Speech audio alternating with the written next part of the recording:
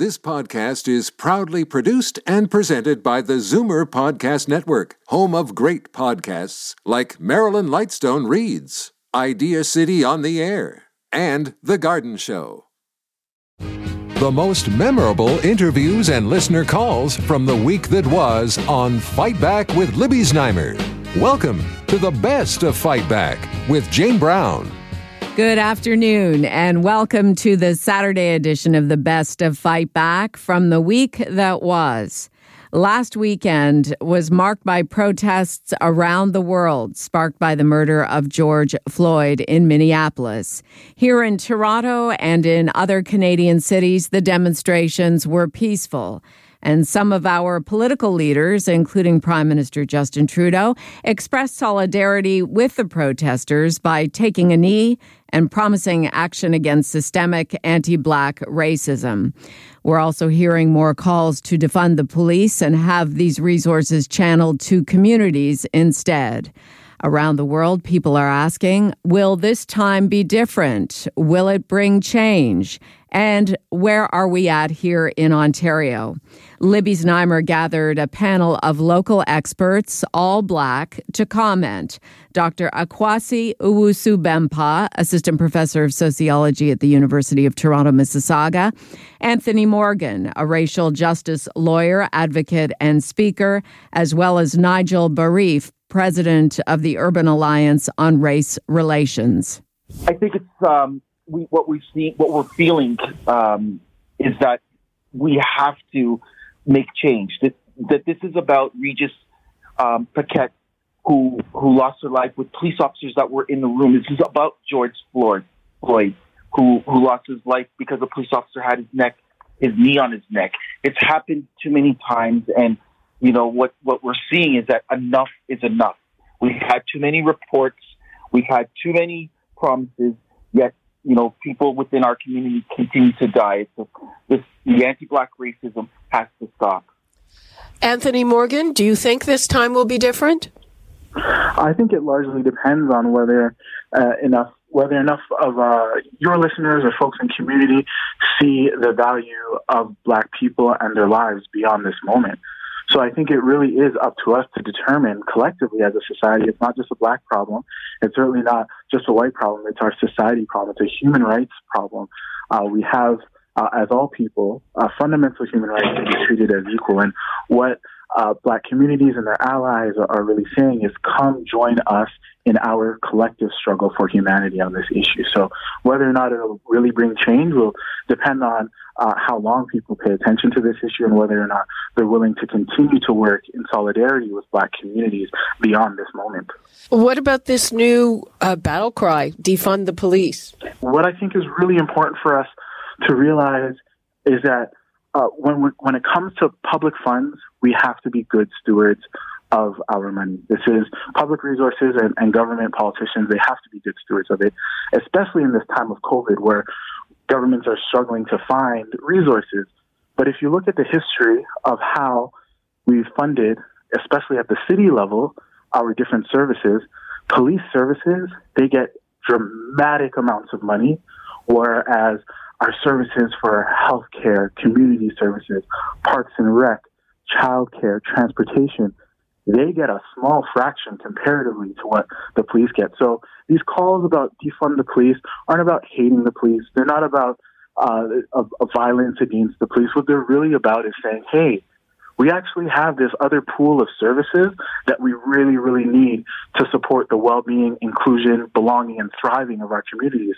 So why don't we redirect some of those resources and create more of an equal balance on this? Also, to build on what Anthony's saying, the city has the responsibility. The mayor and the 22 councillors are the ones that are in charge of this budget. They also have policies that the board has to, that the city has to hold the police accountable to. Our human rights and our anti-Black policies that they are responsible to. And if the Toronto Police Services aren't meeting up to them, then they have a fiduciary responsibility to follow up and hold the police accountable. That's why at the Urban Alliance, we've called for a public inquiry into circumstances that happened around the death of Regis. I'd like to now bring in Dr. Akwasi Owusu-Bempah. He is an assistant professor of sociology at the University of Toronto in Mississauga. With this new rallying cry, defund the police, what's your take on it? Yeah, I think this is, a very necessary, fiscally responsible thing to do, as well as something that's been a long time coming. I know both Nigel and Anthony very well, and I'm sure they've provided a lot of perspective like mine, but we've had modern policing for about 100 years in this country. And over that time, we've simply asked the police to do more and more, and their budgets reflect that. I think when many people hear defund the police, they're thinking of police abolition, which is not what is being discussed here. What's really being discussed, some people are calling for police abolition, but defunding is really simply a realignment of the roles and responsibilities that are given to police, having many of those directed to other organizations or institutions that are better equipped to deal with those matters, and a reallocation of the funds to go with that. Dr. Akwasi Owusu-Bempah, assistant professor of sociology at the University of Toronto, Mississauga. Anthony Morgan, a racial justice lawyer, advocate, and speaker, as well as Nigel Bariffe, president of the Urban Alliance on Race Relations. They were in conversation with Libby Znaimer on Monday. You're listening to the Best of Fight Back. I'm Jane Brown. Potentially life-saving damage control continues in some of Ontario's long-term care homes where there have been COVID-19 outbreaks. Woodbridge Vista Care Community is now being temporarily managed by the William Osler Health System in Brampton. And military personnel were also called into Woodbridge Vista Care, where at least 22 residents have died after contracting COVID-19. It's a development the CEO of Sienna Senior Living, which owns the home, characterizes as good news. The extra help comes just days after another top executive of that same company, Joanne Dykeman, was dismissed from her job after allegedly mocking families of long-term care residents, calling them blood-sucking class action lawsuits people.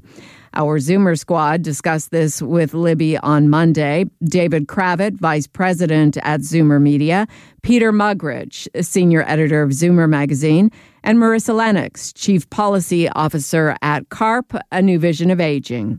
Ageism is so pervasive in our society, we don't even recognize it anymore. And it's so clear that, our seniors have been let down by every level of government. From the very start of this pandemic through to now. And I think that there is an appetite on the part of our government to address what's going on in long-term care, but the problems are so deep and they're so large, they don't even know where to start. And also keep in mind the people that are making decisions around how to fix our long-term care homes. Many of them have not even stepped foot in a long-term care home. Haven't seen 4-bedroom wards, haven't seen how narrow the hallways are, haven't tasted the food that's served in these facilities. So that's a real problem. Yeah, and Marissa, you really got the sense when the Army report came out that for many of the, many of the government officials were surprised by it all. It was the first time they were hearing of it, it seemed. Well, yeah, and that's, you got to wonder about that. It was very interesting. On Friday, the Registered Nurses Association released 35 reports going back 20 years. With the proviso that we really don't need another commission or inquiry or whatever. Mm-hmm. We know what the problems are. But, I mean, if that doesn't underscore the situation, I don't know what does. 35 reports. There's a sloppiness that pervades all of this that is very alarming. And I think it's exacerbated by what you just said, Libby, about the reports dating back 20 years. I mean, 189 inspectors of nursing homes in Ontario conducted a grand total of 9 inspections last year. So, still with long-term care, we saw yet another long-term care home taken over by the government, the management handed to William Osler, and it's the same one where we saw another top executive fired for just being really callous about the loved ones of people in that system. So Where does this leave us? I mean, there is a big issue about whether private long-term care homes should be gone. Because most of the problems are with them. Does this just prove that? I think it does, Libby. I think, their bread and butter is really retirement homes. That's where they make most of their money. And I think we'll see a shift of the long-term care element over to a more hospital-like setting run by the province or nonprofit, and let the homes do the retirement, villas. They do very well, and they make a lot of money on. Yeah, but is that just going to shift the burden? There are a lot of people, including Samir Sinha, who is one of our top geriatricians, who basically says whatever we do should also cover the retirement home sector, because just as people are older and frailer in long-term care, the same thing is happening in retirement homes. And often, Marissa, as you've said many times, they're there because they can't get into long-term care. That's right. I'm not convinced that eliminating the private sector from long-term care is the single solution that will fix long-term care. There are just so many problems with this system, from staffing to underfunding, and you do worry about injecting more cash into this sector and what the long-term care, the private homes in the long-term care sector will do with that money. Will they just, will it go toward their bottom line, or will it actually go toward frontline staff? I can, honest to God, say I was just disgusted by Ms. Dykman's comment referring to families as blood-sucking class action lawsuits people. I think it's horrible that these people even exist in this space.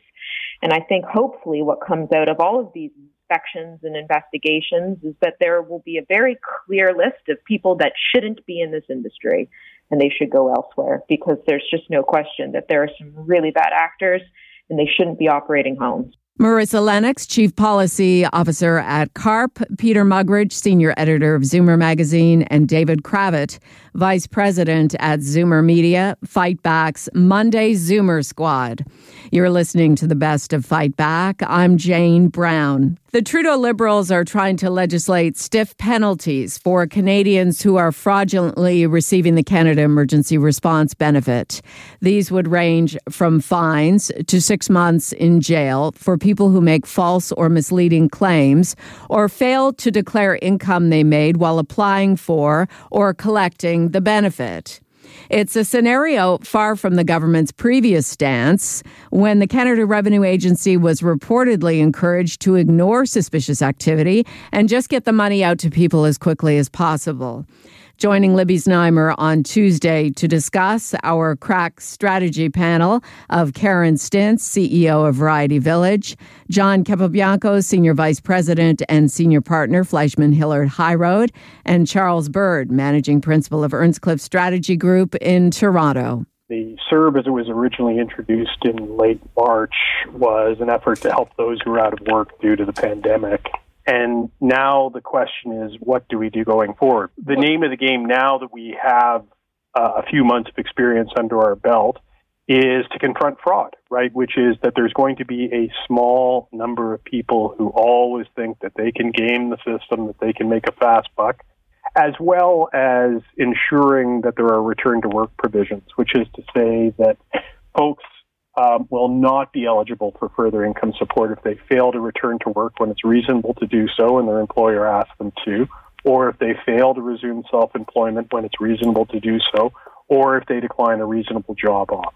John, what's your take? Are they trying to look tougher when they looked like they were just throwing the money out the door? I quite frankly think it's all about economics. I think the government rightly put this program in place at a time when it was needed, and Canadians were desperate to find some level of revenue or income to be able to supplement what they might have lost in order to keep rent and keep their supplies going and quite frankly to live. So it grew far beyond what the government anticipated and what expected. And I think the government has rightly said, look, if you don't have to do this program, then I would encourage the employers to use the wage subsidies so that we can hire people back in order to get the economy rolling again. And I think that's what they're trying to push. is for people to go on the wage subsidy program versus the relief benefit plan, and I'm not sure how successful that is. So I do think that it's something that they are needing to do, and but again, we'll see what details come out of the legislation. I know that the NDP are crying foul. The Conservatives are waiting to see what the details are, but something that has to obviously stop, and because we just can't afford to keep doing that, especially if people are taking the money when they don't deserve it or need it. Karen, do you see anything a little strange, or do you see it as a disincentive to people going back to work? We're recognizing the unintended consequences of a well-meaning program that was rolled out to meet an emergency situation. But now we understand the implications of that, because I've recalled workers that to put them on the wage subsidy and take them off the CERB, and they've chosen not to come back because it's more advantageous for them to be collecting the CERB than it is to be collecting 75% of their wage. And are they aware? I mean, are you going to extend that possibility to them when this draft legislation passes? Well, and this is to the point, the devil's in the details, because I don't think anybody's acting fraudulently. I think they're acting rationally. And so we've created a situation that now has put people in a position where they're just making rational choices based on the options that are available to them, but they are expensive for the government to maintain. And so I think that moving forward, it shouldn't be couched in terms of fraud, because I don't know that many people are behaving fraudulently, but we certainly want to shift that behavior away from the CERB onto, taking employment positions. And if the government is going to subsidize wages for employers, then it does beg the question, how long do you then provide direct support to people that are not accepting those jobs? Assuming that this passes with those provisions, are you going to reach out to those workers again and see if they want to come back on board, or is that it? Well, for us, it's hard because we've had no income since March. And if we don't have any income until September, it creates another set of issues as an employer to deal with. There's a mounting problem ahead in terms of as the workforce shifts and changes and new opportunities become available, but other opportunities may not be available to go back to, how is the government going to support both businesses and workers? And while this program was well intended for a particular period of time, it's not one that we can afford on an ongoing basis. Karen Stintz, CEO of Variety Village, John Capobianco, Senior Vice President and Senior Partner, Fleischman Hillard High Road, and Charles Bird, Managing Principal of Earnscliffe Strategy Group in Toronto. Fight Back's Tuesday strategy panel. The latest emergency aid bill did not pass in the House of Commons this past week. Behind the scenes negotiating is said to be ongoing to get a deal among the Trudeau Liberals and the opposition leaders for this coming week. This is the best of Fight Back on Zoomer Radio. I'm Jane Brown. Life is slowly starting to return to normal, but some people are complaining that the rules are confusing and sometimes inconsistent. Fight Back went to the experts for their takes on the rules. Dr. Colin Furness, epidemiologist and professor at the School of Occupational and Public Health at Ryerson University, and Dr. Alon Vaisman, an infectious diseases specialist with the University Health Network. So I think it's important to recognize what we mean by asymptomatic individual. So somebody at the moment where you assess them and they test positive for the virus, they could have no symptoms for three reasons. One is that they are pre-symptomatic. So they're about to have symptoms. It's just a day or two away, or on average, at least 2 or 3 days away. The second is that they're post-symptomatic, which means they previously had symptoms, but now are resolving. The disease is resolving and they no longer have symptoms. And three is that they never had symptoms. They're one of the individuals who had the virus, but never knew it because they never had symptoms. So you can only know the situation between those three if you look retrospectively. And once you have a positive test and then somebody has symptoms, you just don't know which one of those three individuals you are. So when they were referring to patients who have no symptoms, not transmitting the virus, they were more likely referring to the third group who will never have symptoms. And we're not clear about how many of those people can transmit, but we think that's a lower proportion compared to those who are pre-symptomatic, which we do know have a high likelihood of transmitting the virus. I'd like to bring in Dr. Colin Furness, who is an epidemiologist and professor at the School of Occupational and Public Health at Ryerson University. And what do you make of the WHO first saying that asymptomatic transmission was rare, walking it back today? What's your take on that? Well, I agree with the previous comments that, asymptomatic means a few different things. I would actually add a fourth category, and it's specific to COVID, which is to say they're symptomatic, but the symptoms are invisible. In other words, we've got kids especially whose lungs are full of virus, who have pneumonia in both lungs. They feel fine. Their lungs don't notice that they're under attack, but they're there. That's symptomatic. You see it on a chest x-ray, but when you look at someone, they feel fine. Those are the people we need to be really concerned about because, and I don't care what the WHO says, someone who's got two lungs full of virus is going to be contagious no matter how they feel. So that's the group I'm really worried about, and I think it could be that the WHO really did kind of mix their messages and their words about what asymptomatic really means. Dr. Furness, I know that you've been concerned that we are reopening too soon. Do you still feel that way? Most definitely. And I'm glad we're now taking a regional approach in Ontario because Ontario was really a combination of opening later than we needed to for much of the province where there is very little COVID and much too early for places where there are, which obviously includes GTA. So there's a few things I'd like to walk back. I'd like to stop recreational shopping. Alon, Vaisman, do you think that we are reopening too soon? Yeah, I think there's certain parts of Ontario which really shouldn't be opening anymore, doing any more that we're doing currently. That's especially the GTA where the case numbers are still very high from day to day.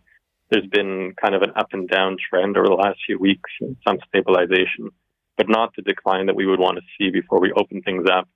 But there are other sections of Ontario where there is a decline of cases, which it may make more sense, especially those that are more remote from areas that we are seeing a lot of COVID cases, to start very slowly easing up on some of the restrictions, especially those that won't involve having people from the infected areas come to those areas. So, for example, small family gatherings. That would be quite different to open up in a remote area or in an area that's not affected versus something like a theme park or a large open gathering area like a park. Colin Furness, what would you like to leave us with as we head into more reopening? Very simply, you can lock people down to get rid of the pandemic, or you can test your way out of it. You can do lots of testing or lockdown. Ontario hasn't done a great job at either. Now that we're loosening up, we need to increase our testing capacity like an order of magnitude. That's urgent now. Dr. Vaisman? I think the public needs to realize that just because things are opening up doesn't mean the threat is gone. They need to maintain all the things that we've been discussing all these months, the hand hygiene, keeping distance, the wearing the mask indoors, and also being vigilant about symptoms that really won't end anytime soon. Dr. Alon Vaisman, an infectious diseases specialist with the University Health Network, and Dr. Colin Furness, epidemiologist and professor at the School of Occupational and Public Health at Ryerson University.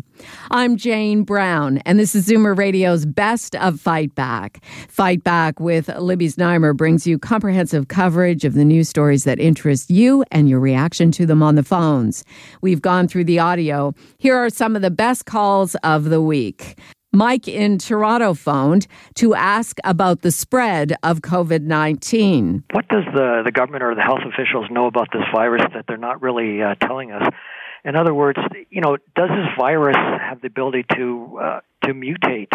And because you notice that the people in these homes are the senior homes are getting sick, and I notice that the youth, when I go grocery shopping once a week, I notice that the youth that work there, they seem to be unaware. They don't pay any attention to distancing or anything. They just seem to be quite unaware. And now, Fight Back's Knockout Call of the Week. There were a lot of great calls this week, but the winner of the Fight Back Knockout Call of the Week comes from Norm in Toronto, who hopes he'll be celebrating his milestone birthday by going out. I'll be turning 65 on June 30th, and my lady and I are actually looking forward to going to a restaurant. But on the other hand, I've become rather adept at baking pies from scratch. So I've made the best of what I can with this isolation. Haven't we all, Norm? Enjoy your birthday. That does it for today's Best of Fight Back on Zoomer Radio. If you'd like to qualify for the Fight Back Knockout Call of the Week, phone us noon to 1 weekdays. Or if you have a comment, email us at fightback@zoomer.ca. Follow us on Twitter at FightbackLibby and have your say anytime on our Fight Back voicemail at 416-367-9636. 416-367-9636. I'm Jane Brown. Join me again at the same time tomorrow when we'll round up the rest of the Best of Fight Back. The Best of Fight Back is produced by Jane Brown, Justin Eacock, and Zeev Hadi, with technical production by Kelly Robotham. Executive producer, Moses Neimer. You're listening to an exclusive podcast of Fight Back on Zoomer Radio. Heard weekdays from noon to 1. You're listening to an exclusive podcast of Fight Back on Zoomer Radio.